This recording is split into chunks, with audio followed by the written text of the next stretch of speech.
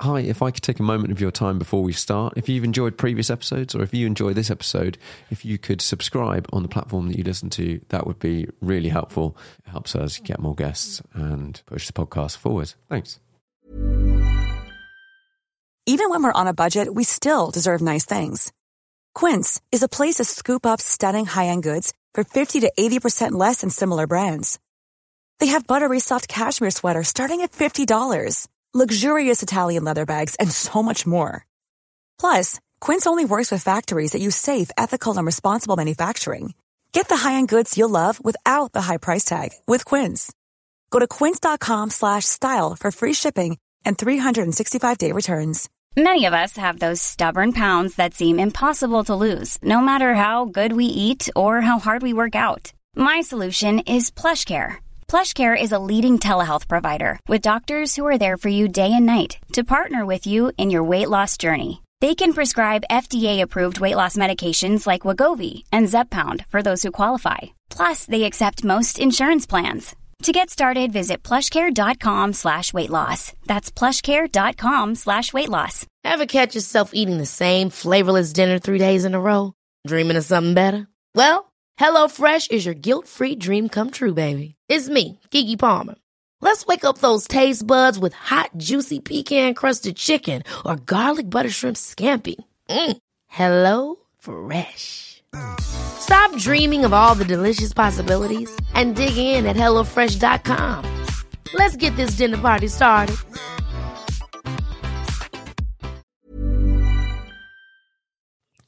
Hi everyone, welcome back to the podcast. And with me today, I have Neil Briggs from BAC Mono. Hi Neil. Hey Sam. Great to be here. Can you tell everyone a little bit about who you are and what you do? Yeah, so my name is Neil Briggs. With my brother Ian, we're the two co-founding directors at BAC, or Briggs Automotive Company, and we founded the company back in March 2009. So incredibly, we're almost coming up to we've just surpassed actually our 11th anniversary. Yeah, and in essence, Ian and I started the company on the back of a very successful automotive design consultancy based in Germany, working for all of the major German-based manufacturers across various disciplines. My background is I'm an engineer, so I studied at Manchester University, mechanical engineering, and then specialised in my final year in terms of an automotive-based project. And Ian studied at Coventry University, which was, I think, the first university in the world to have a course for industrial design, but transportation specialized. So it's almost, if you like, the artist and the engineer coming together. And so that was a successful business. We worked on so many different areas of various different cars, whether that be mass produced, low volume, luxury, sporty. As you can imagine, the share of the disciplines was quite straightforward, with the engineering side, obviously with myself, and then the more kind of styling, interior, exterior type stuff, which was Ian's area. And of course, over sort of 20 years, you build up a experience in all these different areas. You build up experience of working with various different suppliers, and you also build up a reputation. And so when you decide in the middle of arguably the world's biggest financial downturn in 2008 to start a car company, when we started to knock on the suppliers' doors and said, hey, can you help? And the answer was a resounding yes. So that's how everything started. And amazingly, at the beginning of the project, it was just Ian and myself. He was sat around his kitchen table in Stuttgart, and I was around my kitchen table in Cheshire. And we started to bounce around this concept for the car. And that's how the company started. What led you towards a single seater, like specifically? What problem sort of had you come up with, or what were you missing to go, let's make this car? It's a great question, actually. And I think the short answer is that it was a singularity of purpose. All of the vehicles that we as mere mortals drive on a daily basis have to do various different functions, everything from practicality to, in my case, dropping off kids, picking up kids, having fun, interesting driving experience, carrying luggage, multiple passengers, comfort on long journeys, short journeys, all these various different attributes. And we said, wouldn't it be fantastic if there was a car that was designed just for the sole purpose of driving? And very much like motorbikes, actually, in that case. If you look at a Ducati Panigale, nobody looks at it and says, where's the passenger going to go? where am I going to put my weekend, storage or anything. This is a bike. It's quite clearly just for the enjoyment of riding a motorcycle. And of course, the car industry has many, many, many, many niches. But really, when it gets down to high performance cars, we've kind of hit a bit of a dead end, or we haven't really progressed beyond the kind of 2-seat GT supercar, as we call it. At the time, I was heavily involved with racing, won various British championships and was racing in Europe. And certainly I wouldn't have stood around my race car over a gin and tonic in the evening in the garage and showed it off to somebody because it was a race car, right? So if it was a bit ratty and panels didn't fit very well, it was fine because it was a race car. And likewise, any nice cars that we had, you'd never take them on a track day because it's going to get covered in stone chips, you're going to break the brakes and all these different things. So we said, wouldn't it be great if there was this car that existed that was equally at home on the racetrack as it was on the road? And all it was about driving. And that's where the concept came from. And it was really interesting because obviously as brothers and as if you like, the engineer meeting the artist, there's always going to be this overlap of differences of opinion, which actually we get on great in that respect. But there was never, ever any discussion of whether it was 1-seat or tandem or 2-seat or side by side or 3. There was never any discussion. It was a single seat because the single seat formula has evolved, over 60, 70, 80, 90 years. The engine, there's been side by side. The engine's been in the front. It's been in the back. It's been mid-engined and so on. And the formula layout has been optimized over many, many, many years because it's the best for performance. And simply that's where we started. And it's great because, all of the discussions that we have, throughout our 10, 11 year history, it always comes down to one single focal point. It's about performance. If it doesn't enhance performance or the ownership experience, the driving experience, then we just don't do it. And that usually means that most of the decisions are based around, weight saving, increasing performance and making the car even better. It's great to have that singularity of focus from a sort of design specification perspective, because normally it would be, well, yeah, we can do this, but we're going to lose some luggage carrying capacity, or we're going to compromise comfort, on a normal car. There just aren't any compromises to make in that sense. So it's great.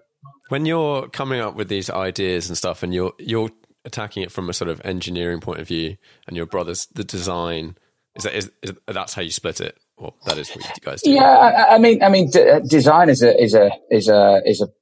terminology that's used in the car industry predominantly for styling, and designers hate being called stylists because they think that they carry a pair of scissors and wear frilly shirts. But joking aside, engineers are designers. It's just that they're more preoccupied with function as opposed to form. And I think the great thing with this car is again, taking the superbike analogy, you look at a superbike and you look at the front of it, it's predominantly bodywork. There's fairing, there's some front forks and so on. And then as you start to move towards the back of a superbike, you see more and more of the mechanicals. The mechanical is part of the aesthetic. And so therefore, I've always had an eye about what I like to see. I don't know why I like it. And if there's something wrong with it, I don't know how to change it to make it better. That's why, a designer or a stylist are as good as what they do. And consequently, in terms of the function and making it the best that it can be, then that's where the engineers know what they want as well. And it's a question of how we just make this entire package work in unison. And I think that's what's so great about the fact that Ian and I had worked together on so many different projects and part of bigger project teams, of course, that we had this kind of understanding of who always had the final word on something, whether it was left or right, and not with any animosity ever. It was always a question of, okay, fair enough, And I think the great thing about the entire innovation team that we've got here at BAC is that, again, because it's all about performance, it's, okay, is what we're doing, well, is it going to improve performance, And ultimately it's about that, but also it's about the form enhancing the function. We all know that you've got to look at it and go, wow. Yeah. I want that, And it does look cool. I remember the first time I saw it. When did you launch it? So the car was launched at Retro Classics in March 2011, and first deliveries were 2012. Yeah, I remember it just like when it came out. You're just like, what the hell? There's this single seater thing. It looks mad. Do you have a lot of issues like nowadays? People are always designing stuff for pedestrian protection and stuff like that. Do you get to fly under that radar because of your production numbers, or do you have to design for safety, external safety? I mean, I wouldn't say that we get to fly under the radar. I think the regulations are written very sympathetically based on the number of cars, which obviously then translates to risk and sizes of companies. So I think the regulations are very appropriate. Yes, is the short answer. There's certainly in the UK, there's about 52 different legal requirements. That can be everything from a radius of an external surface through to wheel arch apertures, lighting positions, vision, safety, and so on and so forth. So, design is all about managing compromises ultimately, and it starts absolutely with the regulations, and it starts with safety, and then it works down from there. And actually, very interestingly, the actual layout of the car, we started off with a mannequin. You can't have the driver's feet protruding past the axle center line. Yeah. So that kind of defines that position. You put a mannequin of various different proportions in, and then you put a 4-cylinder engine and a 6-speed Hewland gearbox, and before you know it, you've got your wheelbase. That's kind of straightforward inside of you. And then in plan view, you look at it and say, right, well, the wheels have to be covered. Certain parts of the wheels have to be covered. And then you define what you call in design engineering in terms of your hard points, effectively, rollover protection, lighting positions, wheel arches, and. And before you know it, you've got kind of like a basic layout. And then, of course, it's all about where the inspiration comes from the aesthetic, the external aesthetic. And that's very, very difficult for what is a brand new product. Most things that exist are an evolution of an existing design. And when someone comes along with something that's completely new, like the iPod, people are going to compare it to a Sony Walkman, for example. And so, in our case, I'd say we obviously hit the nail on the head with the overall styling. But the hardest thing has probably been the new car, because that's the kind of second album, and it's an evolution of the first car. So the first car, because it's a revolution, you kind of, you've got some latitude there to kind of do what you want. Whereas the second car, it's a bit like the 911. It's really, really difficult to keep evolving it over time. Yeah. And that's been the biggest challenge with the new car, I'd say. What sort of thing has evolved over the years from car number one? Because it was quite a lot of evolution, even just within the first car from the beginning to the end, wasn't there? Yeah, sure. So the first car had a 2.3 litre 4-cylinder engine that was made by Cosworth. Cosworth were very active in Formula One. We felt when we launched the first car, because no one had heard of BAC, that it needed to have named brands on the car, the AP Racing Brakes and Cosworth engines, etc. So the first car had a 2.3 litre, 280 brake horsepower, 280 Newton meter of torque engine. The second generation then went to a 2.5, 305 brake horsepower, 310 Newton meters of torque, so significantly more, a lot more mid-range torque. There were various different features which we'd added in terms of options, listening to the customers in terms of some of the things that they wanted to see. Right up until the version that we're building right now, we have been for the last 2.5 years, which is what we internally call Mono W. So that means the wider chassis. Yeah. Externally looks the same, but we basically made it to accommodate bigger people, larger people. So there's wider space in the cockpit. We now have offered a made-to-measure seat that's molded to the driver, made-to-measure steering. We're a lot more personalization. And so there's been effectively 3 different versions before any of the Mono R that you saw at Goodwood, or indeed the all-new Mono, which sort of was launched at Geneva Pool, as we called it. So there's a lot of modifications and iterations throughout the process. So you're saying that are all of the new cars wider, or is it an option to have a slightly narrower or slightly wider? So the current car that we produce, if you go for the made-to-measure seat option, and obviously you need a made-to-measure seat because the standard seat doesn't fit you because you're a larger person. And I mean by large, I just mean that you're probably bigger than 6 foot. 6'6", I think, is the biggest guy that we've got in the car. A guy in America's 240 pounds, 6'6". He's just a big guy. Yeah. So that just gives them more shoulder room, more elbow room, and means that they can fit in the car. Some other interesting features as well that we've evolved over the years, so that we had a conventional handbrake system that was installed in the top of the cockpit.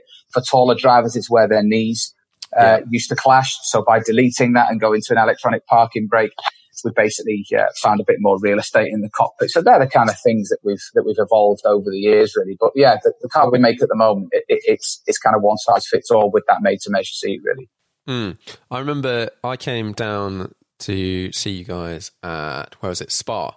Yeah. And I think I drove an earlier one and then a later one. And just driving it round a track, I've never driven a single seater other than like a go-kart. Having then been out, I think I've been out in my M2 and then went out in the mono. And it's just completely different. Just like a whole different ball game to driving any other car on track. I was quite astounded by just that single seat experience. It just doesn't compare to anything else. And when people ask you about it, you're like, well, it's just different. Like, it's just something different. And until you've tried it, you can't really explain it. Yeah, no, I think you're absolutely right. I mean, first of all, sitting in the middle, you find with any normal saloon car, left or supercar, left or right-hand drive, you find there's a personal preference as to which way you want the corner to go, just based on your body position in the car. You feel more comfortable. It reacts differently. And that's not just because of weight and weight distribution. So first of all, you're sat in the middle and there's this neutrality of performance left and right. And then secondly, of course, you've got no A pillars or B pillars or rear view mirrors to obstruct your view. You've just got this entire, vision of the landscape that without any intrusions. And you just feel at one with the car. And particularly on the track is where it all comes to life, of course, because, the kind of rawness of the driving experience all makes sense when you go on the track. And it takes you just into a completely different zone, of course, with the flat shifts that you do and the blip on the down change. I'm just thinking about it now. It's too long since I've been because of this damn virus, but it is a very, very unique experience. It's very hard to explain in words. That's why some of our onboard footage that we post usually gets so well supported, because it's an opportunity for people to really understand what it's like to be the driver. Yeah. I remember one of the standout things when I first saw one. I saw one in Monaco. I don't know. I think it was down maybe for a show or something. And I just heard the guy changing the gears, and you just get that. Like, what was the decision process for going for that gearbox versus a more conventional setup? Yeah, no, great question. So the gearbox, which is from Hewland, weighs 40 kilos, and it changes gear in 45 milliseconds. So it's a manual gearbox. It has 6-speed. It's a 6-speed sequential gearbox, very similar to a motorbike. It has straight cut gears in it. And all of that is built and designed around reducing transmission losses. So the power that's created by the engine and what that translates ultimately down on the wheels. It's a very compact gearbox. It's also very expensive, but you don't get something for nothing. And it can be operated by a manual gear shift in the cockpit. And indeed, Formula 3 cars used to have that system before they went to a paddle system. The paddle system is driven via a compressor that's positioned underneath the gearbox with an accumulator, and it basically compresses the system and fires the actuator that you've been talking about. But quite similar to a gunshot, actually. It is. And it's interesting because when we first heard it, we thought, wow, it's quite unrefined, but it's actually become something that really defines the car, I think. Yeah. A bit like the neutral button, because of course with it being a sequential gearbox, you have to take it out of first gear. Normally you would do that with a lever and you just push it forward into neutral. Yeah. And so there has to be something that fires the gear into neutral. And of course, as a safety aid, if the car was running and someone was outside the car, you wouldn't want to be able to reach in and pull the pedal and the car would fire off down the road. So there's the neutral, there's the neutral button strategically placed. You have to do it with two hands. And a lot of the feedback we've got from customers is that it's a real nuance of how you interact with the car. Yeah. To pull away. But it's a common denominator in terms of supply that we've had since the beginning. We're up to car 120 now across 40 countries, and it's a very robust gearbox. Very robust gearbox. When you said it weighs, what did you say, 45 kilos?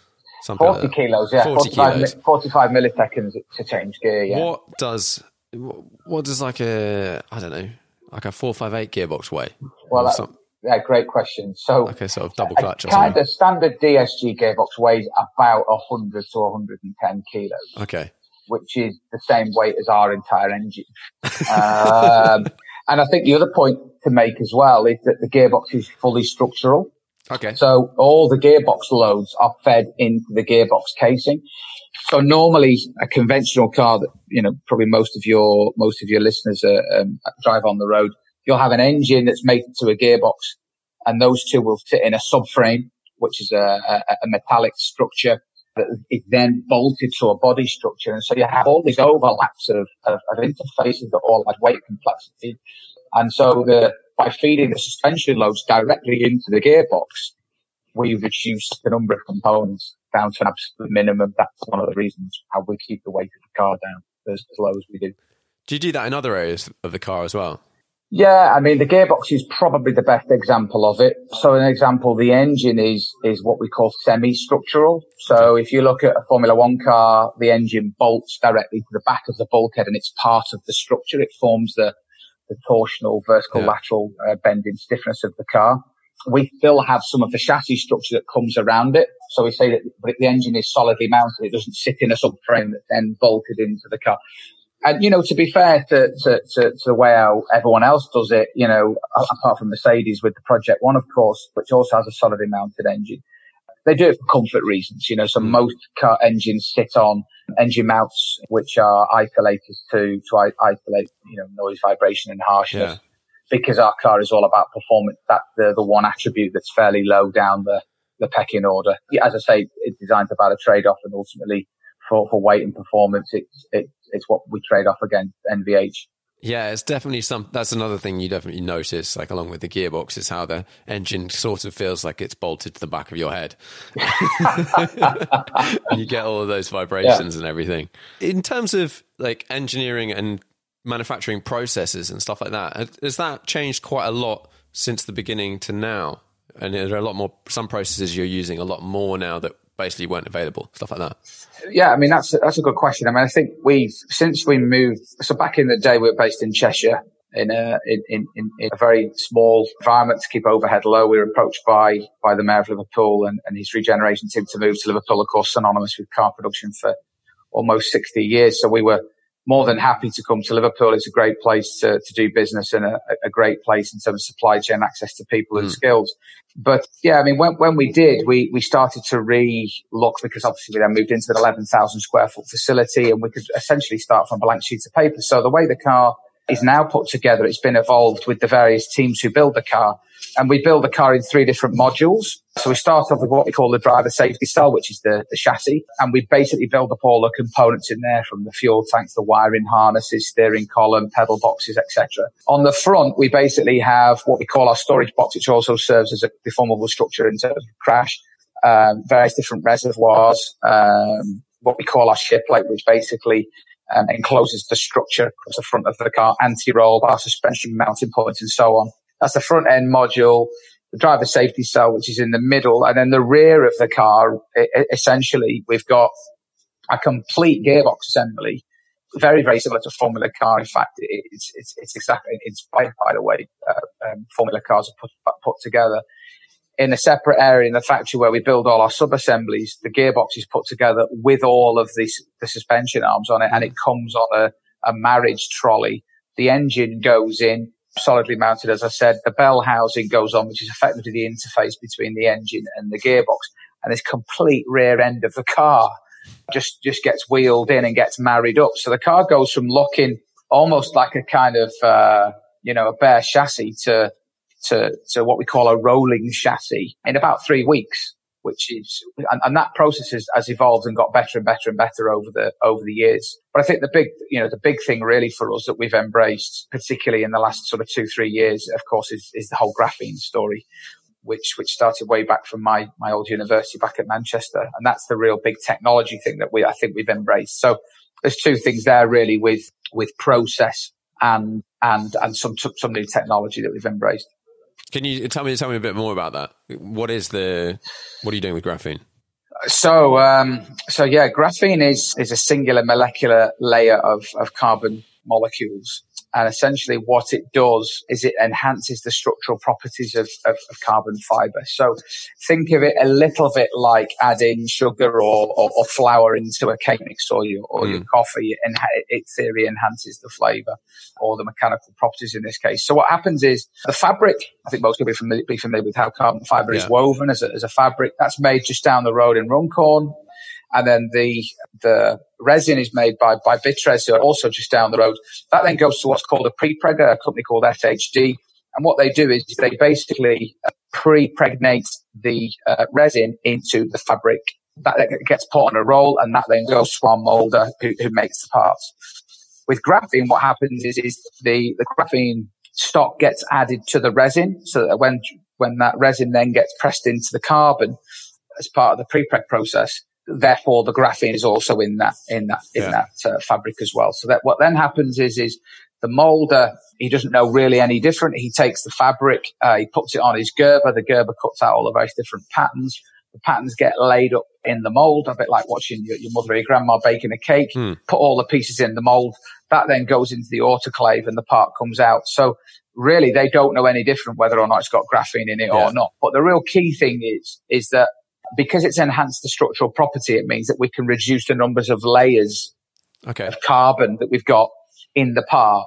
So in some cases, we've gone from 3 down to 2 or 4 down to 3. Just depends. There's a like for like stiffness. And we've managed to save over 10 kilos on the body structure, which, is over 20%. So it's a huge saving. And, we're still learning about it. The more cars you make, the more we produce, the more some of the little nuances that we start to pick up on.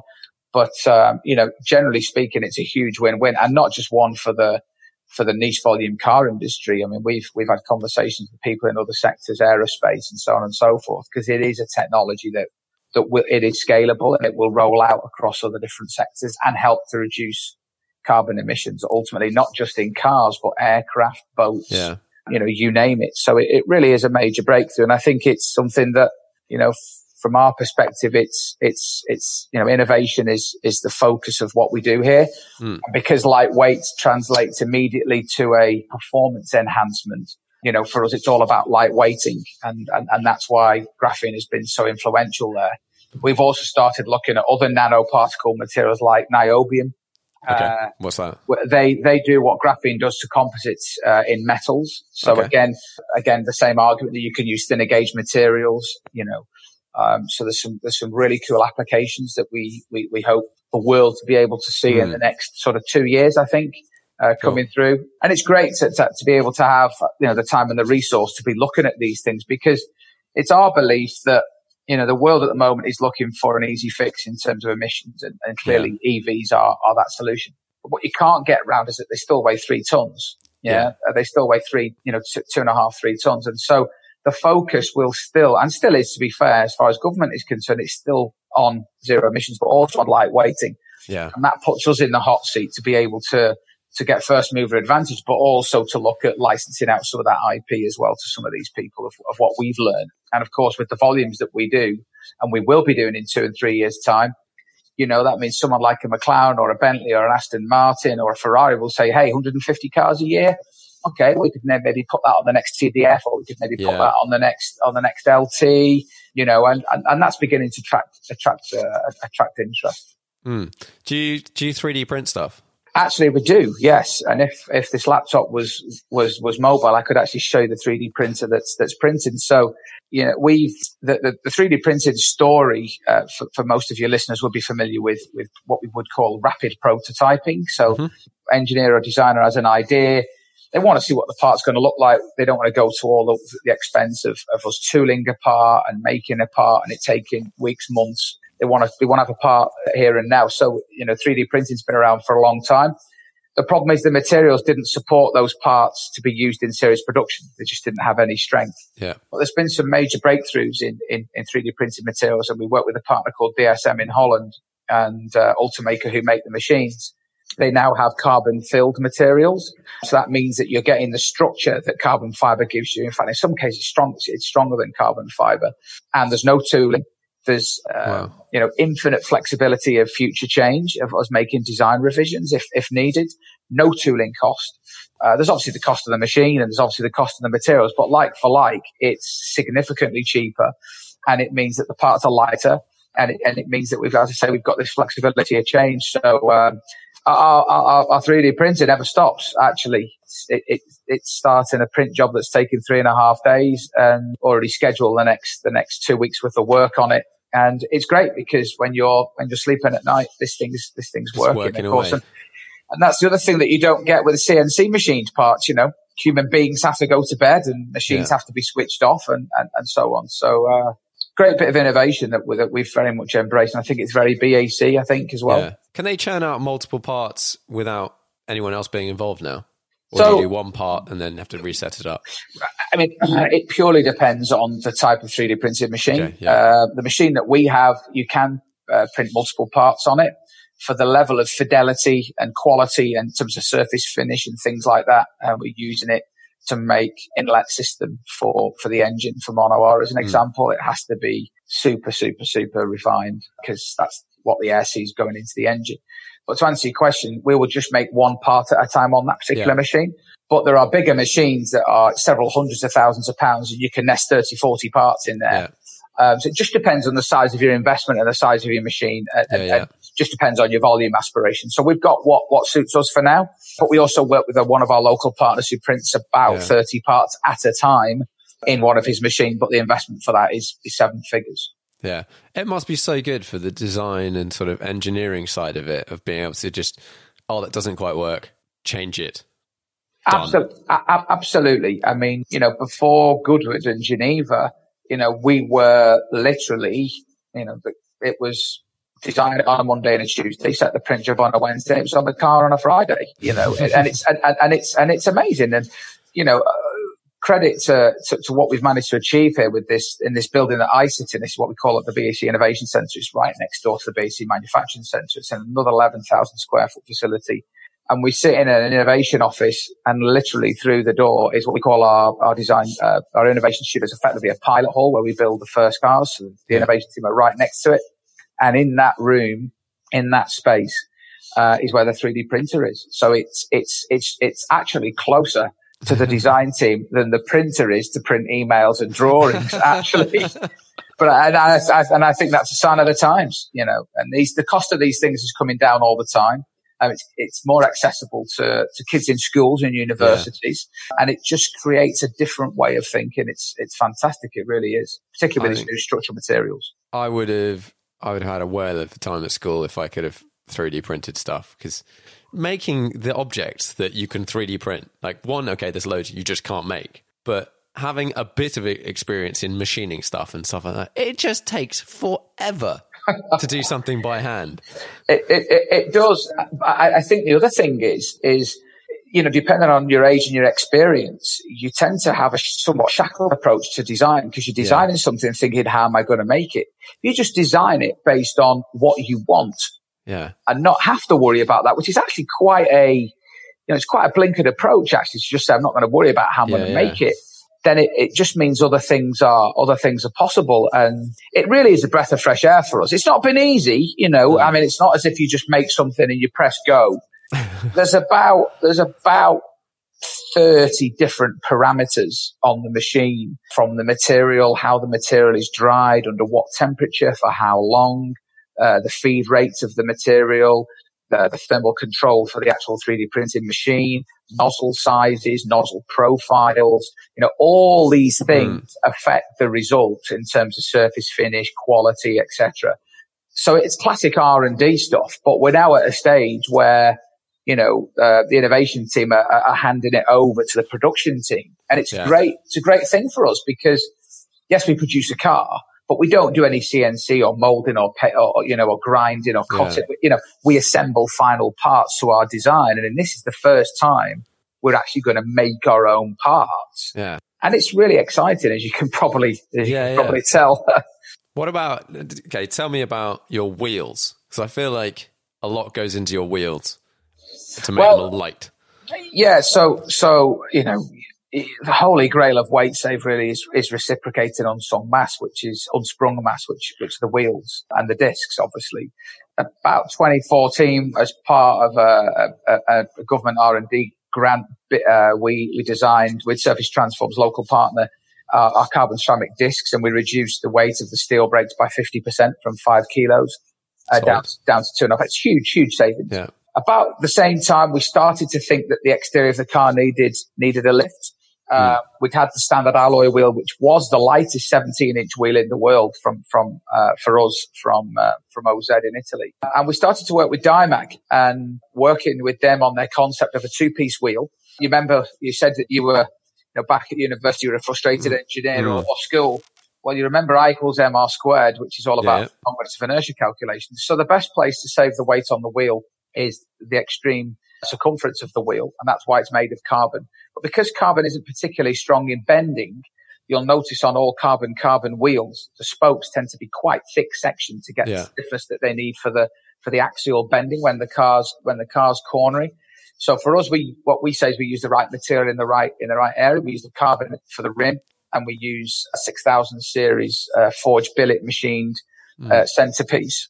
And that was our original, what we call our carbon hybrid option wheel. That is 2 kilos lighter than the alloy wheel, which we thought was a huge step forward. And what does that weigh? Like a kilo? No. So I'm going to have to do this math in my head. The current carbon hybrid option wheel weighs 7.8 kilos. Okay. Yes. 7 kilos, a front that is.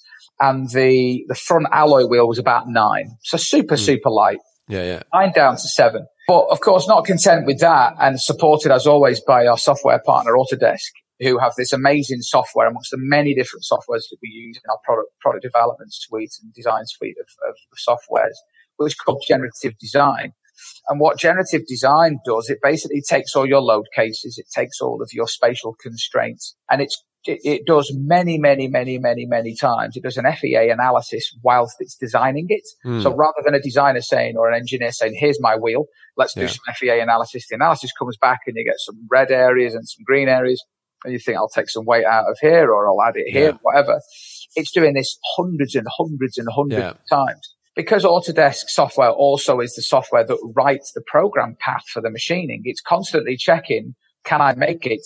Okay. Where's my, what's the stress distribution looking like?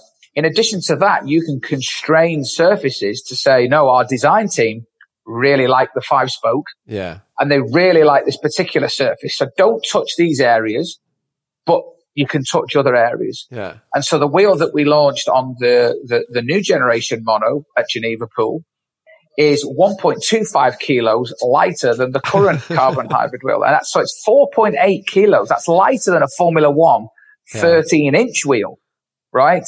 So it's really, it's not what we don't call it lightweight anymore. It's ultra lightweighting is what it is. And we're not done with it there either. We'll even the valve is lighter as well, which is I think it's 10 grams. I think the valve is lighter. So presumably you start now applying this process to the rest of the car in the bits that you can do it with. You're absolutely right. And so what you have to know, first of all, is you have to know your loads. You have to know your load cases. Yeah.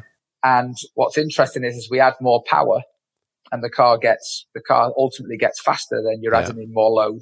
So, we have to manage expectations there of getting lighter and lighter and lighter because we're going faster and faster and faster as well. So we have to manage that.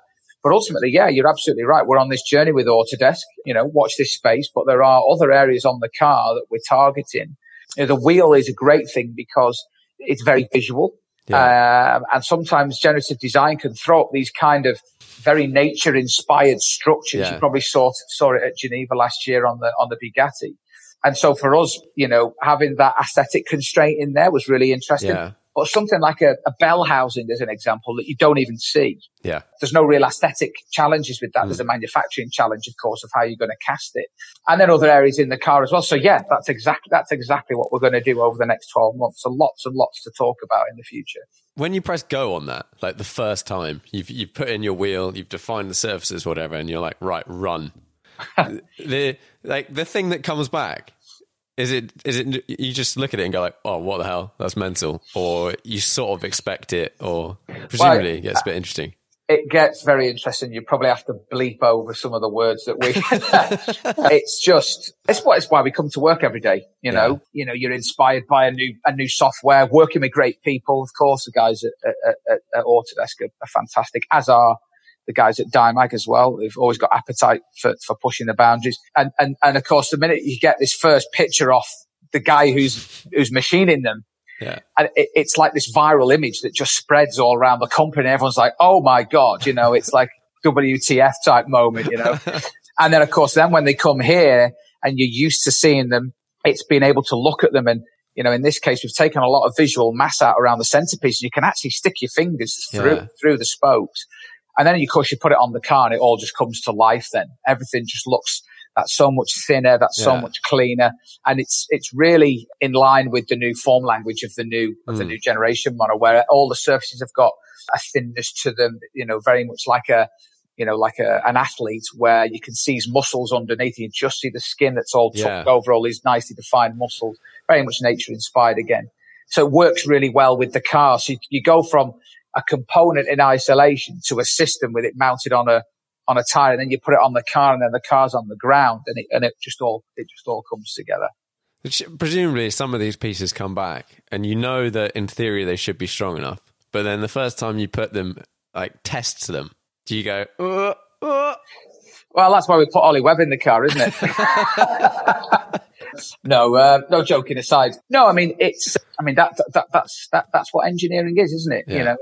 And these analysis tools that we have, and listen, we're not involved in motorsport here. We're not racing. We're not competing against anybody else.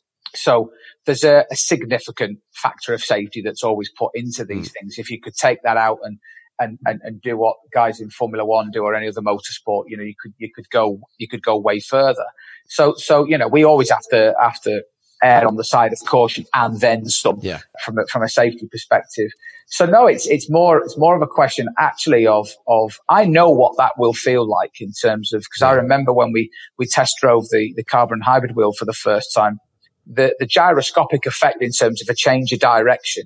It's instantaneously noticeable when you turn into a corner, particularly with changes of direction. So turn into a corner, chicanes and so on and so forth. You really, really notice the difference.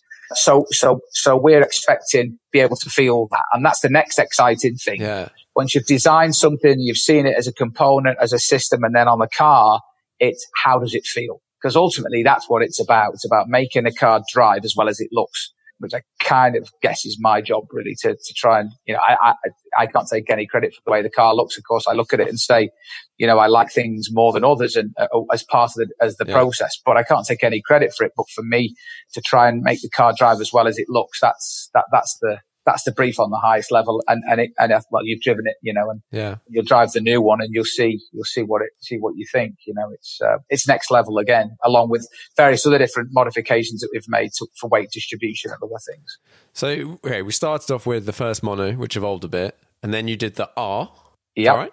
Yes. Well, yeah. So there's the three different iterations of the first car that we made, and then we launched Mono R at Goodwood. Yeah, last year. And what were the changes to the R? What's the sort of focus of the R? How's it different to a normal one? Yeah. So Mono R effectively was the launch for the new aesthetic that you see now on the car that was launched at Geneva Pool. So it's this move towards this declutter across the front end. You'll notice the lights is the biggest change, the shark front nose. Every panel's been redesigned. But the thing with the R is that we knew from a product planning perspective, it was going to be the last hurrah for normally aspirated, purely for meeting emission regulations. And that engine, I have to say, is an incredible achievement, not just for an SME like ourselves and Mount Tune, who are about a similar size company, but for any company in the world. It's 137 brake horsepower per litre in terms of specific output. So it's 4-cylinder, normally aspirated. It's 2.5 again, but it's 343 brake horsepower out of a 2.5 litre engine. It's as trick as it gets. It really is. Yeah. And that's why we're only making 30 of them for the lucky people who've bought them. So it's a new record for specific output. And the previous record holder was the 458 Speciale, one of the best cars of all time, in my opinion. So really pushing the boundaries. It revs to 9,000 RPM, billet crank, all forged internals, complete new inlet system with what we lovingly call the bazooka. Many of us have those stubborn pounds that seem impossible to lose, no matter how good we eat or how hard we work out. My solution is PlushCare. PlushCare is a leading telehealth provider with doctors who are there for you day and night to partner with you in your weight loss journey. They can prescribe FDA-approved weight loss medications like Wegovy and Zepbound for those who qualify. Plus, they accept most insurance plans. To get started, visit plushcare.com/weightloss. That's plushcare.com/weightloss. Hey, it's Ryan Reynolds, and I'm here with Keith, co-star of my upcoming film, If, only in theaters May 17th. Do you want to tell people the big news? All right, I'll do it. Sign up now and you'll get unlimited for $15 a month and 6 months of Paramount Plus Essential Plan on us. MintMobile.com/switch. Upfront payment of $45 equivalent to $15 per month. Unlimited over 40 gigabytes per month. Face lower speeds. Videos at 480p. Active Mint customers by 531.24 get 6 months of Paramount Plus Essential Plan. Auto renews after 6 months. Offer ends May 31st, 2024. Separate Paramount Plus registration required. Terms and conditions apply if rated PG. Anchor on the side, which is the thing that defines the car. But I have to say it works. It works, and it effectively for your listeners, if you picture it, if you think back to sort of 70s and 80s Formula One cars where they had these big air scoops. What you're doing there is you're scooping air into the engine. You're forcing air or ramming air into the engine, as we call it. The more air you can put in, the more fuel you can put in, and the more power you can make. That's if you can rev the engine higher, of course, which we now do with the billet crank and the 9,000 RPM. So that's how we get the power output that we're producing, and that's why the car looks the way that it looks, and it definitely defines the car. Your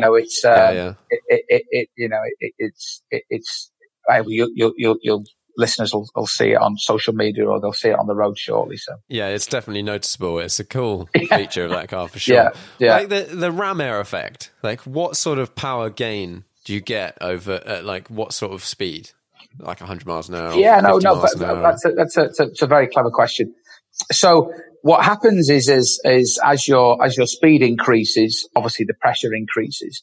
And that's where it's essential to be working with the people that we do and at Mountune and our friends at Specialist Components who make the ECU, who do a lot of our mapping work, is to make sure that you're putting the right amount of fuel in as the air pressure is getting higher at higher speed. But to put it into perspective, the faster you go, the more power you're making. It's that simple. Of course, the faster you go, the aerodynamic drag that you're creating is also fighting against you the faster you go. So, and in theory, you just keep going faster and faster and faster, which of course you can't. And that's why the top speed of Mono R is about the same top speed as the current car, because the drag off the airbox and pressurizing that air has an effect at the VMAX. So VMAX is about the same at around 170, but obviously it's incredibly quick. I mean, it's less than 5.5 seconds to 100 miles an hour. And it just keeps on pulling and pulling and pulling. It's mega exciting to drive. It's on another level altogether. but you can drive it around town. It's still as usable as a Mono ever was. The car, when you look at it just generally, you go, oh, people will use that on track. Now, presumably you haven't designed it just for track. And I know you guys have taken them on some big road trips. Where's the sort of longest distance you've driven in a Mono, or you guys have taken a Mono? Well, it's interesting because the brief wasn't that the car looked like a Formula One car, or looked like a Group C car, or that it looked like a normal road car that had been molded into a GT car, if you like. It needed to look as home on the road as it did on the track, a bit like the Panigale Superbike we mentioned earlier. But in terms of road trips, wow, I mean, some of our customers have done some fairly incredible things. The chairman of the Mono Owners Club, who's based in Stuttgart in Germany, he's done over 20,000 kilometers on the road with his car without a helmet, right? So he prides himself on never using a helmet. But most of our customers use the car on the road and track. There are some who use them just on the track, particularly in the US, where it's a very long drive to get to a race resort or a circuit. But by and large, people drive them on the road. One of our customers whose car is actually in build right now for Mono R, he lives in Holland, northern Holland. And we did an event in Italy, and he drove his Mono from Holland all the way down to Milan for a private tour of the Pirelli factory, of course, make our tires, the R&D facility there. He did a 4-day driving event, which included a track day, and then drove all the way back home to Northern Holland. So, we have some real core. Fair play. Exactly. What did he do for luggage? Presumably he couldn't carry it all. Well, I mean, there's 70 cubic litres of storage space in the front of the car, which is enough for your listeners. I'd say that's a reasonable size weekend backpack. The idea is that you put that in the front, and when you get out at night to your hotel, you whip it out, take your helmet and steering wheel off, and you lock them in the front. tonneau cover on there, job done. So, listen, the car's it's as practical as it can be for what it's intended. And it's great to see our customers doing that, actually, because that was always the vision. Yeah, that's what it's all about, is making memories in these things. Yeah, it is. And I have to say, kudos to the Owners Club. They organise some great events, as indeed we do. The one that you attended in Spa was one of those. We usually team up with other people on track days as well. And, again, looking forward for this time that we find ourselves in at the moment to get that out of the way and to start kicking on with some nice events in the UK, Europe and beyond. Yeah. It's actually quite a good car for social distancing. You can't have a passenger. It's the perfect car for social distance, isn't it? Or selfish solitude, as we call it. Yeah. It is. And like all things that you do on your own, it's great to go running or snowboarding or skiing or cycling or horseback riding on your own. But of course, there's a nice solitude to that as well. But it's great to do it with a bunch of people. There's nothing better to see, 10 or 12 monos thrashing around the Isle of Man, over the mountain road or through the Black Forest or Italy, or it's great. Then it's massively rewarding for Ian and I and anyone associated with the company to see it, because I say to everyone who works here, we're not in the car business, we're in the entertainment business. We're here to put smiles on people's faces, and that's what we do. Yeah. Do any owners have two? Do any owners have two? They don't own two cars. Well, the chap I just mentioned, he will keep his current car when he gets delivery of his R. So there will be people who have two cars. Yeah. What we find is there's not many second-hand cars because the owners don't want to get rid of them, for one. Yeah. And it's quite tribal, I've got to say.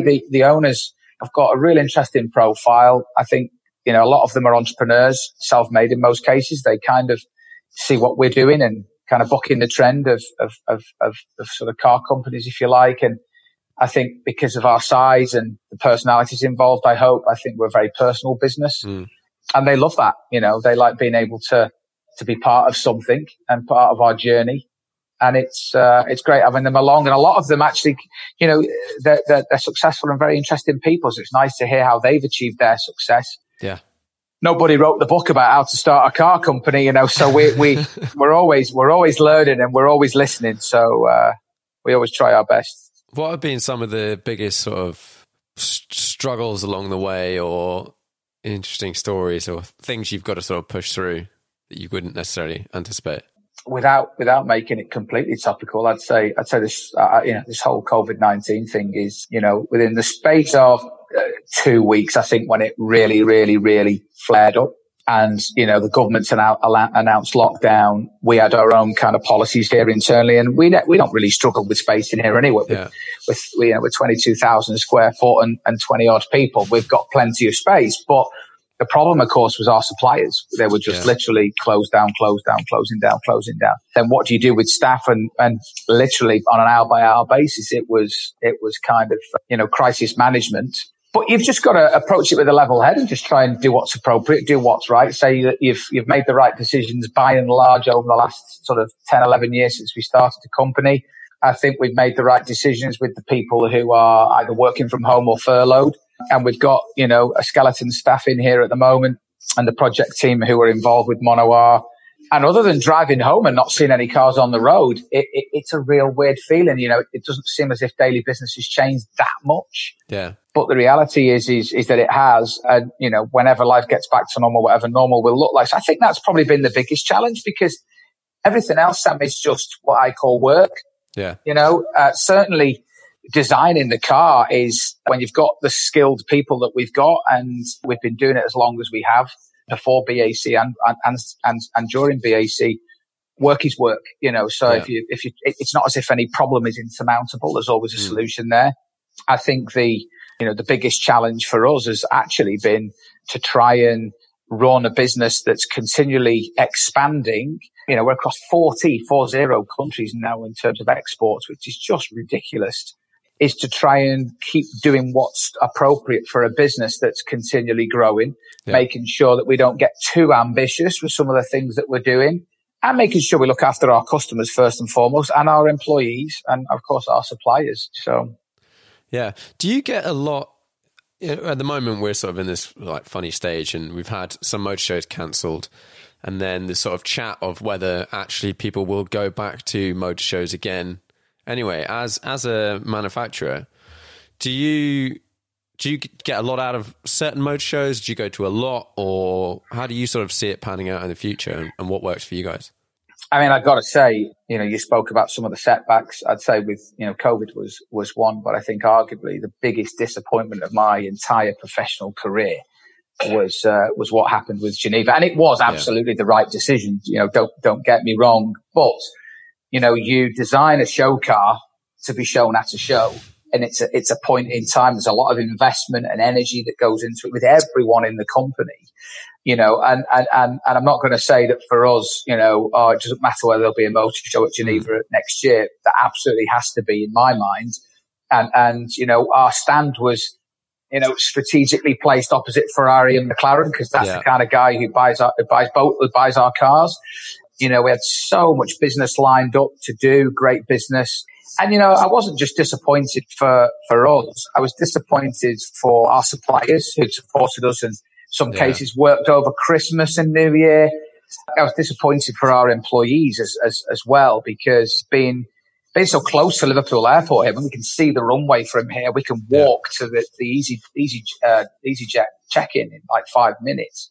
We had every single employee on a day trip to come out there and in a non-working capacity to say, just go and have a look, walk around the show and be part of, feel proud and feel proud of the fact that we're rubbing shoulders with these incredible brands at this show. And that was, so it was hugely disappointing. Now when I think about it, I'm still, I think I've got over it, but actually I haven't. I don't think I will until we kind of have our pound of flesh in that sense. But to answer your question, I think we still need good events like Goodwood Festival of Speed, like the Geneva Auto Show, whether it's Villa d'Este. I mean, you go to a lot of these great things, you know what they are. I think we absolutely do. This is great. Of course it is. And it's something new. But I think what this situation will do is open up our eyes to other things, but I don't think it will say that it's only one solution. And for sure, if Geneva happens next year and they're fair about the cancellation, then I think most people will go back, I think. Yeah. But I mean, Goodwood traditionally has been, for the last 5 years, has been our major investment for most of our marketing budget. And that's probably gone too commercial, I think, probably now. And certainly at that price point, you can go and have a 2-week show at Geneva and be positioned in amongst all the manufacturers, and not just the local dealer who's part of a show. It's part of the major manufacturer. It's Ferrari Italy who put on their stand. It's Bentley from Crewe put that stand. So you're not just rubbing shoulders with these brands. You're rubbing shoulders with the top people in these companies. And of course, there's conversations to be had and customers to do business with. So I think yes, absolutely, they will happen. What do you think? What's your thoughts? I think, for me, I think it's much more important for smaller brands like yourselves that sell high-end cars. I think of people I know, like, let's say companies like Koenigsegg, Pagani, let's say you guys, Roof, someone like that. Geneva, I know a ton of people that go to Geneva and it's their one show of the year, and they go to look at all the cars and they buy cars. And the smaller companies, you are meeting your customers like that are going to buy cars. Whereas if you're Ford or something, like, people don't go to the show to buy a car. But I'm pretty sure someone like you guys must take tons of deposits at Geneva, maybe at Goodwood, and then the rest of the year sort of, works itself out. But they're major events for those companies. But I love the show. But I love the show because I go and I talk to everyone and I talk to people from the manufacturers. And like you said, it's getting everyone in one place, whether it's Goodwood or whatever. And you can see all the people you want to see in 2 days. Whereas to go and see them, you've got to fly to different parts of the world to go and see everyone. And then obviously I get to see all the cars and whatever. But just as like a Joe Public type person, to fly to Geneva to go and see the cars is not, it's a good day, but it's not particularly interesting. I'd prefer something like Festival of Speed, where you see everything moving, people that put straight pipes on their car, you see them sliding around, it's like someone like Ollie's just like tuning up the hill. That for me is way more important as like a normal person experiencing these things? Yeah, I think, in an ideal world for us, we'd do a mixture of both events like that. And certainly next year, that's maybe what we'll be looking at, actually. I definitely agree with your point about, the kind of high net worth individual who goes and buys a car, because he'll say, I'm going to do my car shopping for the next 2 or 3 years, and I'm going to go to Geneva, and I'm going to go on the Ferrari stand, I'm going on the Lamborghini and the Porsche stand and the McLaren stand. What's this? Oh, wow, I never even knew you guys existed. Oh, I've seen you for so many years, but I've never had the opportunity to come and say hi. And you know what? Every time Goodwood is around, it's always a bit difficult for me to get to it or whatever. Yeah. And they're the kind of customers that we've missed out this year on. But, we can't cry in our beer for too long. If it goes ahead next year, we'll be there and we'll do some great business there as well. But I agree with you that, particularly for our car, to see, hear, smell, look, see the excitement around these cars, it's also interesting as well. So, long live events like Goodwood and Shelsley and things like that. But also I think Geneva and New York Auto Show also is pretty good as well. And selected auto shows around the world. I still think they'll happen, is my personal feeling. Yeah, I think so. I don't think we're going to change drastically. I'm sure a lot of companies will look at it and go, ooh, there's a certain amount for me as a consumer of all of these new cars getting dumped onto the internet on one day. I think it's just stupid. Like it's not great. Quite often people have rubbish photos, which some people will say is, that's because you then need to go and see the car. But if I see a rubbish photo, I don't necessarily want to go and see the car. I think there's everyone's vying for the same column space or Instagram posts, aren't they? And it's like, it's another new car and another new car and another new car. I don't know what cars. I mean, obviously we've seen some new cars that were launched and what we would have kind of been, in that cauldron of new cars being launched. But that's why I think new car launches will take a different approach. I don't think it will be cover comes off at Geneva necessarily. I do think car shows will be part of a marketing mix moving forward of how that's done. Yeah. Because I do still think you need that big show element for all the reasons that we mentioned earlier. Yeah, definitely. The unveiling, they always can leak anyway now. Like, it's very difficult for people not to have these photos leak, and then you've seen some really weird stuff with some companies chasing down the people that leaked it, and it's like it might be one of their customers who's just shared it with some mates, and then they go and like harangue them. And like, this is not what you do to your customers. They don't appreciate it. Right, can we get on to the new car? Yes, of course, let's. So tell me about the new car. So the new Mono, which was launched at Geneva Pool, and just a word on Geneva Pool, we kind of combined Geneva with Liverpool, and we held an event here in our innovation studio, and we turned it into a kind of mini auto show. There are 3 cars that should have been on the stand were on there. The new car specifically, it takes the same aesthetic of the new reference of our design DNA, if you like, which was first shown on Mono R at Goodwood last year. And that specifically is all about this efficiency in the surfacing. So every body panel has changed. It still looks like a Mono. Of course, it does, like a 911, just looks like a 911. But every panel has changed. The height of the car has been reduced by 15 millimeters, a complete declutter around the front end. The engine makes more power, therefore it needs more cooling. So therefore the radiators need to be bigger. And how do you, what do they need? They need more air. How do you do that? You reduce frontal area. But we've embraced that and made this kind of sharks feature at the front of the car. We've gone from 4 lighting elements down to 2 with the centrally mounted sort of launch ETE class inspired main beams, which are in the nose of the car. Because they're there, we've had to relocate the battery, which is for polar moment of inertia reasons is now closer to the driver, which helps with weight distribution. But in essence, that whole design DNA is all new. Some really trick lights on there. It also uses the graphene technology, which we pioneered with Mono R. So again, significant weight saving. But I think the biggest headline on the car is the forced induction engine. So it's the first time in our history we've moved away from naturally aspirated to forced induction. And again, working hand in glove with our friends and colleagues at Mount Tune.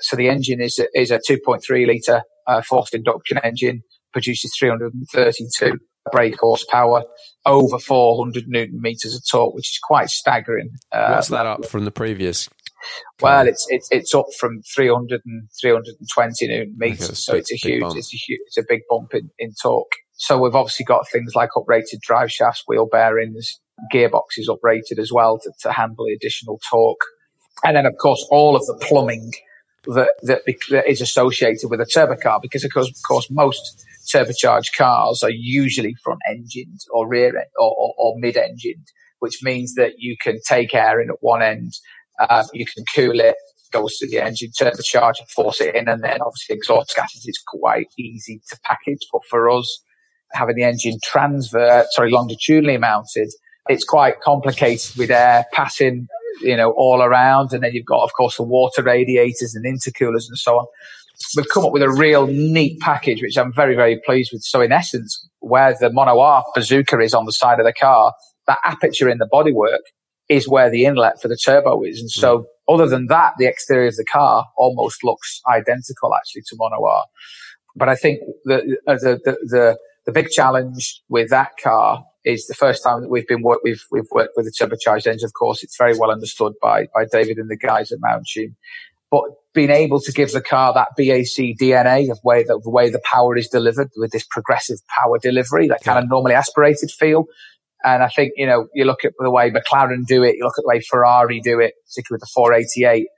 You go and drive a 488, people say, wow, it just feels like a naturally aspirated car. That's all about how the torque is managed at the lower RPM and is progressive. And we've done the same with that car. That was going to be my question, is like, how have you structured the power delivery? And you've aimed for a sort of normally aspirated-esque, smooth, drivable profile. Yeah, absolutely. And it's not completed yet. There's some work we'll be doing this summer as part of the sign-off and the emissions sign-off process in Germany. But, early signs are very positive at this stage that it will feel like a mono. It's quite interesting because we spoke about the vibration. The higher you have an engine, obviously you've got, predominantly second and fourth order resonances that dominate with a 4-cylinder engine. And they change on a turbocharged car massively. So, it may well be that refinement that some of our customers have been looking for will come with the turbocharger. It could be a win-win in that respect. And then you'll get all the turbo. Noises. There you go. Yeah, and of course the clack it's going to be quite the orchestral symphony going down the road with turbos whistling and popping and gear shifts. So yeah, that's exciting. When will the first customer cars be delivered? So Q3 2021. So just over 12 to 14 months now. Yeah. Yeah. So first cars already pre-sold, a nice handful of those, which is good, to places like Hong Kong, Japan, UK, America. But of course, the main target market for that was mainland Europe, because mainland Europe is pretty hard to penetrate from an emission perspective, particularly Germany, Italy, Belgium, Holland, Spain, France, etc. Those key markets for us, and pretty much on our doorstep as well. Really, it's not a 12-hour flight around the world somewhere to go and meet our customers. It's pretty local. So that's the big excitement, really, is how we can further develop the business and increase the annual volumes. Who do you see as your biggest competitor? It's an interesting one. Anything that is being bought in the luxury goods sector, I guess, is probably, nobody buys a mono instead of another car. Yeah, it's not as if you're going to buy this car or A or B. You buy it in addition to. And so in that sense, it's not as if someone says, well, I'm going to buy a mono or I'm going to buy something else. It's no, I see and I want it. They might say, well, actually, for that money, I might want the latest Richard Mille watch, or I might want another Richard Mille watch, or I might want an upgrade for, I need to buy the wife a nice horse or whatever. I mean, these guys are, they're male, first of all. I've got a lady owner yet. They're male. They are typically between sort of 30 and 60. They're successful entrepreneurs. They like nice things. They like the performance. They like the appearance of the car. They like to drive it on the road. They like to drive it on the track. And so for them, they're looking at what the cars that they've got and they're saying, do I really need 5 or 6 2-seat GT supercars? They kind of all do the same job. So maybe I might cull a little bit and get rid of 1 or 2, but that's just part of a cleansing process. We call it right tool for the right job. And we're just shining a torch down a rabbit hole for people to say, hey, this car will do this job. You go back to the original things we were chatting about at the start of the talk. Do you really want to be taking a LaFerrari or these £1 million cars on track and just run the risk of the thing going wrong? Not for me. But people could also say, well, yeah, your car's 200 grand. I don't want to do it with your car either. But for these guys, it's the right tool for the right job. And, this thing's lapping Silverstone not that much slower than, or about the same speed as a GT car at €800,000. The running costs. What's a Silverstone lap time? Well, Mono R's going to be pretty close. We haven't done it yet. We've ran prototypes a couple of years ago around there on slicks, and it was, 4 or 5 seconds quicker than a Senna. So what's that? 2.2 something like that? 2:10. Chris Harris did in the first Senna that was delivered. Yeah. And, Mr. Webb was doing, 2 minutes 4, 2 minutes 5 in what was really a hybrid between the current car and Mono R. I think he'll get close to 2, which that's Blancpain GT car lap times, €800,000. That's quick. It is, isn't it? Have you had a lot of struggles with tyres over the years, being a car that's so light? That's a great question. Actually, not. No. I mean, we met the guys from Kumho many years ago through a connection at Manchester United. Funny enough, they sponsored Man United, and they were very keen to. They were very active in. They sponsored the European F3 Championship, and they were very keen to make use of their marketing activities in motorsport onto the road. And their performance tyre range, they made 2 versions for us because of our weight, and they did what we call our soft and our super soft variants. And we've had a great relationship with Kumho, and the tyre's been great. But over 2.5 years ago, we met Pirelli. You mentioned shows earlier. It was actually at the Autosport show we met them. And they came to us and said, hey, listen, we need to talk about a collaboration. Mono R gets as a standard fit, as indeed the new generation Mono does, a bespoke front and rear version of their Trofeo R road tyre, which is just incredible. And bearing in mind, legislation is getting harder and harder and harder to meet with things like rolling resistance and tyre noise and all these things just for environmental good reasons. And to be able to produce a tyre that's got at least the same performance as the old Kumho, but within all those more restrictive constraints is a brilliant effort. It's ever so flattering for us that they are interested in working with such a small company as ourselves, when really from a business case perspective, it's, the volumes are not even worth talking about compared to the normal levels of volume. But it's their motorsport department that we're working with. The tyres are made in the same facilities, the F1 and F2 tyres in Turkey. It's that access to the engineers. And for them, it was all about the technical challenge. It was how do we get this performance in this tyre and for a vehicle that only weighs this level of, and we spoke about lightweighting earlier and why we're at the forefront of innovation, because some of the solutions that we're driving, who knows, in 5, 10, 15 years time, when vehicle weights are being driven down all the time, with some of this know-how that's baked into some of those solutions. But Pirelli have been an absolute joy to work with. They were, and still are, they're a fantastic bunch of people, and their tyre is it's fantastic. And not only do we have the Trofeo R tyre, which you can use, of course, on the road or the track, but we also have a bespoke slick tyre now and an extreme wet tyre. And the great thing is that all of those 3 sizes are interchangeable, so it doesn't compromise the ride height or the pitch of the car when you change all of those different tyres. Do you have to adjust the suspension much for in between those, or not really? No, not at all, no. So cambers all remain the same. There's very cunningly, when you go from the road tyre to the slick tyre, it lowers the car by 5 mil and gives it 3 mil more rake, which is what you'd want when you go on track. So it's been great. They're really good, fantastic bunch of people, and it's a mega tyre as well. Something that I've always wondered, when you get a bespoke tyre, like let's say for my GT3, you have to get an N-rated N1 or whatever, Cup 2R or something, whatever they're called. And how does that, let's say your tyre, your Trofeo R, differ to just like, I say just a Trofeo R, but I don't know whether they're all bespoke. But let's say you put the McLaren tyre on the Mono. Yeah. How different is it? And like, how different, like, what do you feel it? Like, how does it work? So the short answer is, and Pirelli won't want reminding of this, we went through 16 different iterations of front and rear tyre. So first of all, because of the cornering forces involved that the car generates, they had to completely redesign the sidewall of the tire, of course, again, because of the forces. The compound of the tire is changed dramatically, which is relatively easy in tire development terms. But the way the construction of the tire is, the way all of the various different layers are made up was completely different. So the fact that it says Trofeo R on the sides is about the only thing that links it to other Trofeos.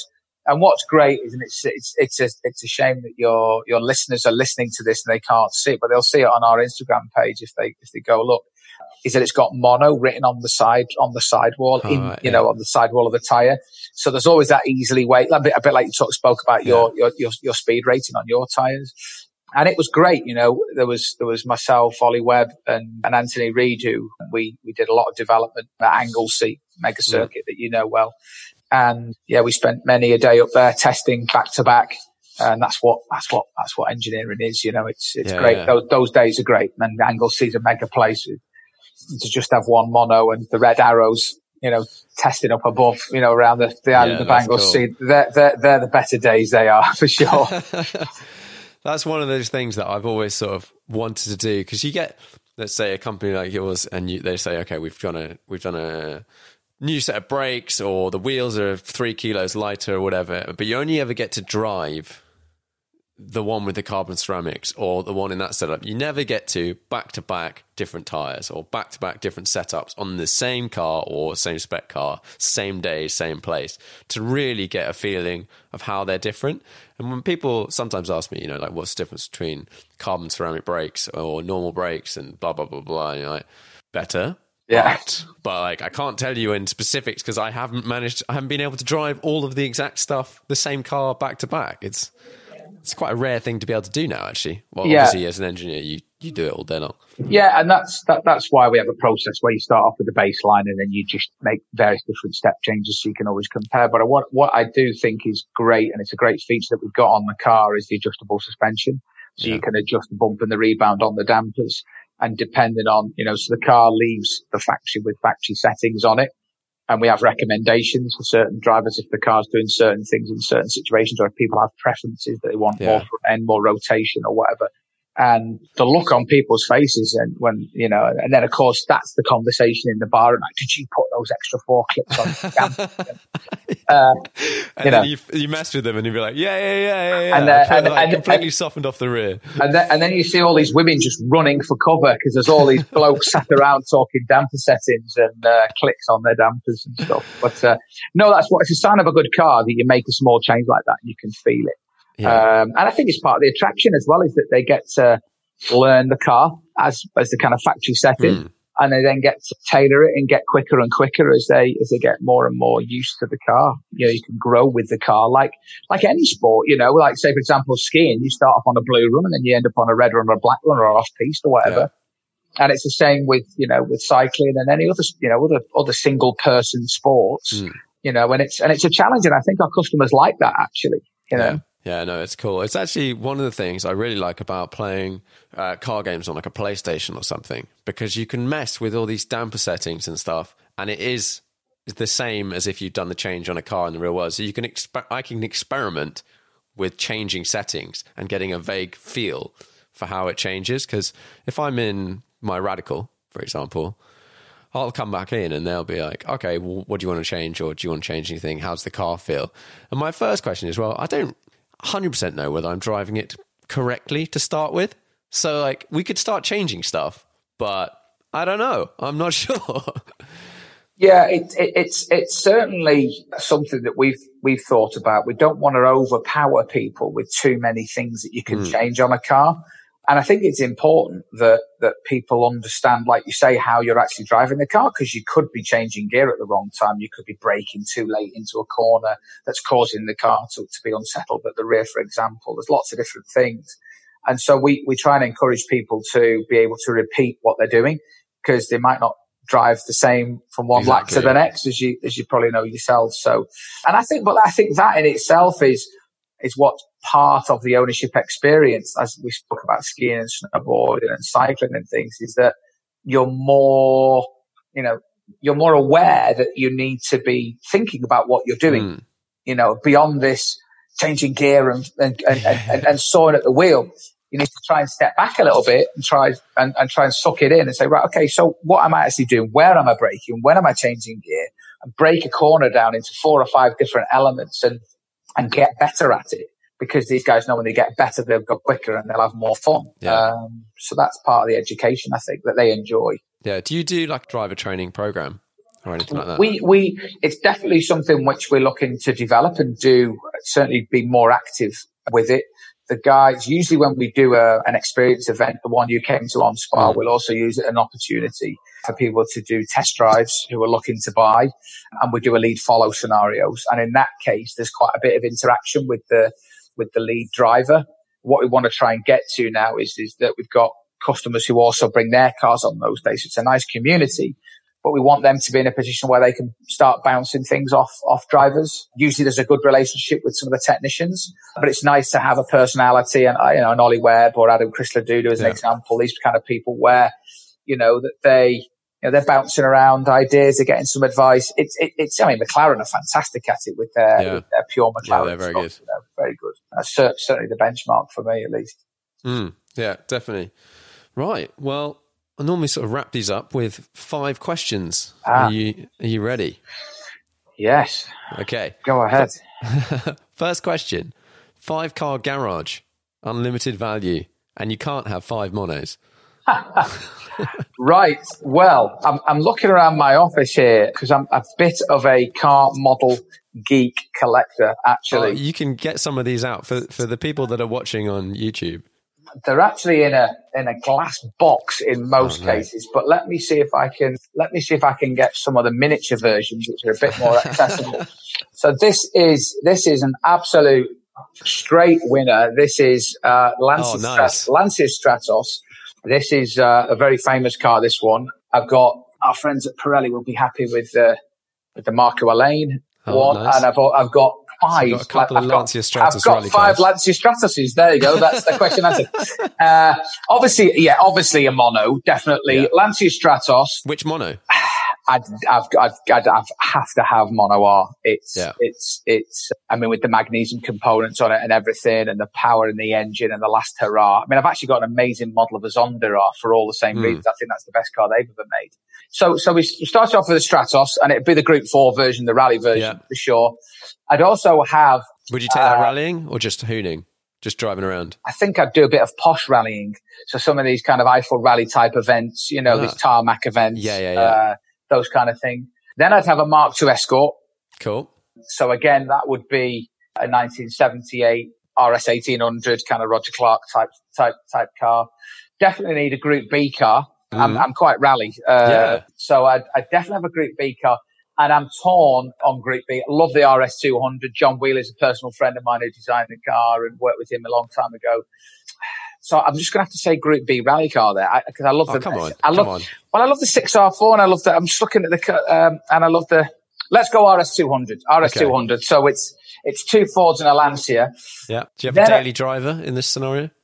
Well, my daily driver's an i8. I've had one for 5 years and I think it's an incredible car and I'll have it for the foreseeable. So maybe we've got to throw that in there. And I've said a mono, so there's 5, isn't it? I think. No, you had mono. Did you have a Stratos? Stratos, yeah. RS 200, RS 1800. Oh, and of course, I'll have to say 458 Speciale Ferrari, which for me is just pure symphony engine performance. Just amazing. They are pretty great and pretty fun to drive. Yes. Right, next question. If you could only drive one car for the rest of your life and you're allowed like a £500 beater on the side. Right, so it's one car for 500 quid. No. You've got one car. Yes. And then, you've technically got 2. You've got one car, any car, and then you've got a 500 quid car that you can like put luggage in or whatever. Okay. On the side. Well, so it doesn't have to be 4 seats. Okay, right, got you. I guess that I own a Ferrari 360 Modena with it's all got manual. It's manual, yeah. No, it's manual, yeah. Left-hand drive. I bought that nearly 20 years ago. And that's going to my two boys when I'm in the ground Nice. in the very distant future, I hope. So I guess it'd be that, because I've had that for nearly 20 years and I'm never going to get rid of that. Yeah. And the i8 is the daily driver. So, there you go. There we go. Okay. What do you think is the most undervalued car at the moment? What do you think is cheap relative to what it should be? I think in terms of value for money, I think the Fiesta ST, as an example, is an incredible car for its performance and capability. Undervalued. I mean, I know that the i8 is a second-hand. Are we talking second-hand now or brand new? Yeah, any like second-hand, new, anything. I mean, I think the i8s at the moment are an incredible second-hand buy. They're never going to be repeated. I think they're going to be a future classic. For me, I love that car. I can get my 3 kids in it. I can be a bit of a hooligan when it's safe to do it, and I can drive it in full electric mode. I think it's an incredible car. What is a second-hand i8 nowadays? Yeah, or is this something you don't want to know? Yeah, I think you're looking at about 50 grand for a 3-year-old one. They're a 110 grand car. 911's a great value for money as well, aren't they? But I wouldn't say they're undervalued. I think I will go for the i8. How's that? Cool. Yeah. And final question: what's the most interesting car to you at the moment? What are you sort of looking up, Googling, watching videos of, being like, ooh, that's interesting? I'm going to be boring, and I'm going to say I'm dreaming about building an RS 1800 rally car. So at the moment, I'm looking at I'm looking at into all those different components. In terms of modern day cars, though, and technology, I think Polestar are doing some pretty amazing things. Okay. I like what they're about in terms of a brand. It's quite difficult to be, the area that I'm from is V8s, V6s, inline 4s, inline 6s, V12s, turbos. And now it's electric motors and battery management systems. So I think what that's doing is it's driving more of a focus on design, aesthetic appearance and interaction and so on and so forth. And I think Polestar are in some great places. Keep our eye on what Mike Flewitt and the guys are doing at McLaren. I think they're doing amazing things. They've got some great people, great technology and suppliers. And of course, Porsche. I think they're doing some amazing things as well with their new product.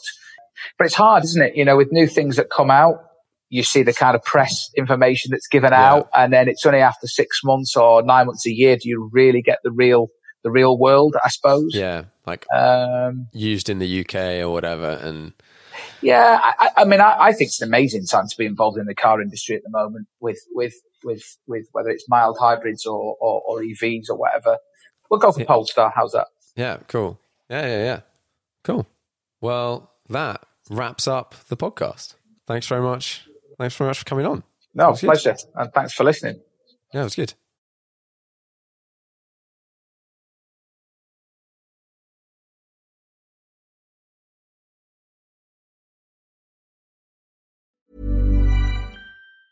Hi, I'm Daniel, founder of Pretty Litter. Did you know cats tend to hide symptoms of sickness and pain? I learned this the hard way after losing my cat, Gingy. So I created Pretty Litter, a health monitoring litter that helps detect early signs of illness by changing colors, saving you money and potentially your cat's life. Pretty Litter is veterinarian developed, and it's the easiest way to keep tabs on your fur baby's health right at home. Go to prettylitter.com and use code ACAST for 20% off your first order and a free cat toy. Terms and conditions apply. See site for details. Hold up. What was that? Boring. No flavor. That was as bad as those leftovers you ate all week. Keke Palmer here, and it's time to say hello to something fresh and guilt-free. Hello Fresh. Jazz up dinner with pecan-crusted chicken or garlic butter shrimp scampi. Now that's music to my mouth. Hello Fresh. Let's get this dinner party started. Discover all the delicious possibilities at HelloFresh.com. Hey, it's Paige DeSorbo from Giggly Squad. High quality fashion without the price tag. Say hello to Quince. I'm snagging high-end essentials like cozy cashmere sweaters, sleek leather jackets, fine jewelry, and so much more. With Quince being 50 to 80% less than similar brands. And they partner with factories that prioritize safe, ethical, and responsible manufacturing. I love that. Luxury quality within reach. Go to quince.com/style to get free shipping and 365-day returns on your next order. Quince.com/style.